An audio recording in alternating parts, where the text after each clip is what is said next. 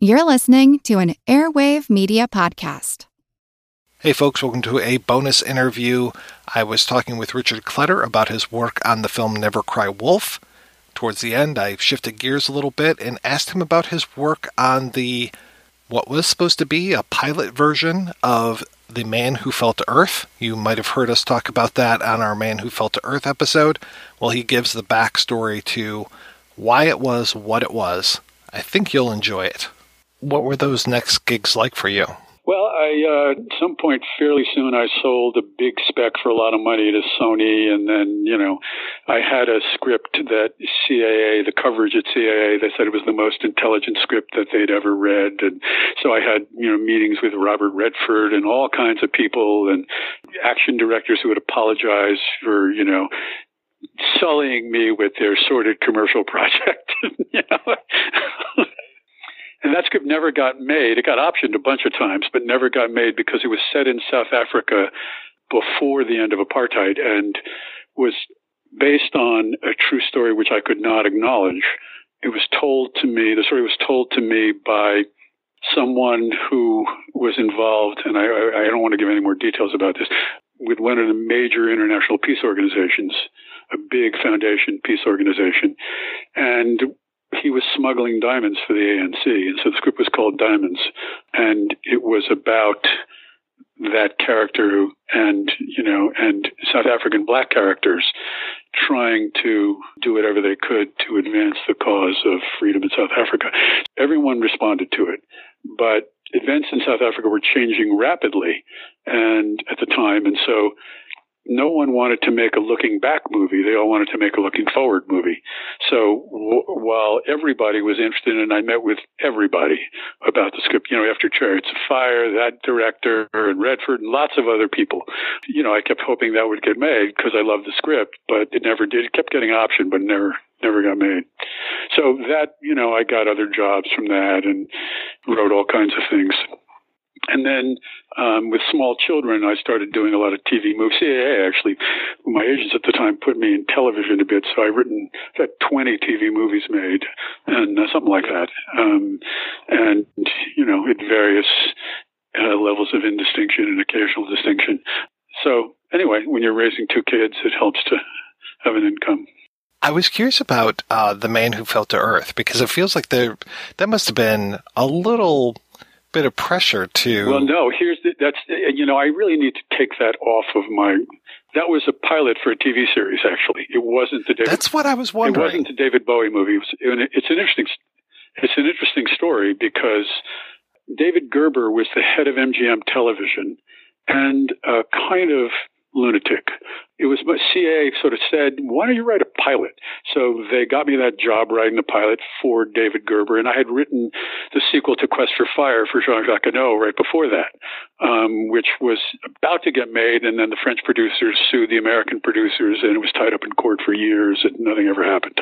But I got hired to write the Man Who Fell to Earth pilot, and I wrote it, and ABC loved it, and Gerber was upset that they didn't really want to hear from him. They just wanted to talk to me. And so while we were shooting, he wrote his own version of the script and shot his own version of the script and kicked the director of our pilot out of the editing room so he could edit his own version. It was insane. And he spent $500,000 of MGM's money and $500,000 of his own money. And earlier, during pre-production, it's not too bad now, but a bad ankle, basketball player, torn ligament, stuff like that. And one of the producers and I were sitting in David's office, and I had my foot up on a table, and he just started twisting my foot. And I just said, David, what the hell? I stood up, and he said, what are you going to do about it? And kind of like made gestures like he wanted to fight. I'm 6'3", 200 pounds, and I was an athlete. So, I wasn't really afraid. So I just said, really, is this what you really want to do, Dave? And he said, come on. So I took his arm, bent it behind his back, put him down on the couch with my knee in his back. I mean, it took no effort. It took probably 10 seconds. And was keeping him there. What happened was Lynn Loring, who was his vice president, started a kind of incantation. Kill him, give him a heart attack, finish him off. Kill him, give him a heart attack, finish him off. And she just kept going. And people started coming in from all the surrounding offices. So there were probably 15 people watching this unfold. And there's no struggle between David and I. I'm kind of genially holding his arm behind his back. His face is sort of pressed into the couch. He's the president of MGM. But anyway, MGM Television. And finally, I just say, David, if I let you up, will you behave yourself? And so he didn't answer. So I let him up, and he dusted himself off and said about himself, not bad for an old guy. And I just shrugged. We never spoke again. He would never speak.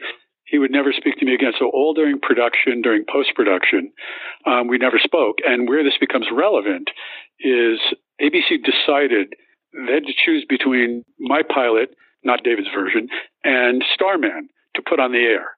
So Ann Daniels, who was head of drama at ABC, called me the night before they were going to announce the schedule and said, we want to put your show on the air, but only if you'll stay with the show.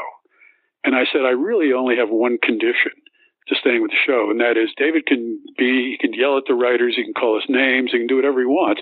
What he can't do is go off and write his own scripts and shoot his own versions of. And they said, that seems incredibly reasonable. We'll call David and call you back. So they called David, and rather than have a show on the air and get back the $1 million that he spent, he said no. So I sort of point to that as, in a way, a mistake of mine. I thought, well, it's the first pilot I ever wrote. Surely others will get made, and others did. But I thought, I was having homicidal dreams about him practically because he was so impossible. So, they said, could you tolerate, having him around? And I said, we just can't run a show where there's some crazy guy going off shooting his own version of things and then saying, this is the version you have to use. We can't do that. And they said, we understand. So they put Starman on the air. I thought I should have sucked it up, said yes, fought with him, and then quit after we got on the air. But I've learned then that you take the bounty when it comes, even if you have to back away from it later. I've seen Men Who Fell to Earth. I think they showed it on like Sci-Fi Network or something. The pilot? Was that anything? Yeah. I have no idea. I've never seen the finished version. I'll have to send it over to you if I still have a copy of it, because it took a little while to find. But yeah, I was doing an episode about the Rogue movie, and I was like, oh, I need to see this and see how it compares. Well, the script, which became a huge calling card for me. I mean, Orion paid me $1 million to make an overall deal there. Oh, actually over $1 million. Various other play. I was in high demand because of the script. The script's very different from, I'm sure, what that movie is, because David Gerber just did all kinds of things. And, in fact, the first day of principal photography, I get on the set and the director comes to me with a script in hand and said, did you write this? I looked at it and said, no, this is, I didn't do that. And so I called the executive, Jordan Kerner, who was then the executive at ABC, and said, it seems that David has written a version of the script. So he shut down production. David was conveniently out of town, and he called me and Lynn Loring, of the Incantation, over to ABC immediately. So we went, and he said to Lynn, what we're going to talk about now is not a network note or a suggestion. You're going to do exactly what I say or the production is canceled. So he turned to me and said, what do you want put back from your script? And I handed him my script and I said, this. And, we had to make some minor concessions to a couple of David's thoughts, but very minor. And Lynn was fuming. She said, this was supposed to be a family project. And I said, if you're my family, I want to be an orphan. It's funny because Raul Julia wanted to play the part and Gerber would not allow it.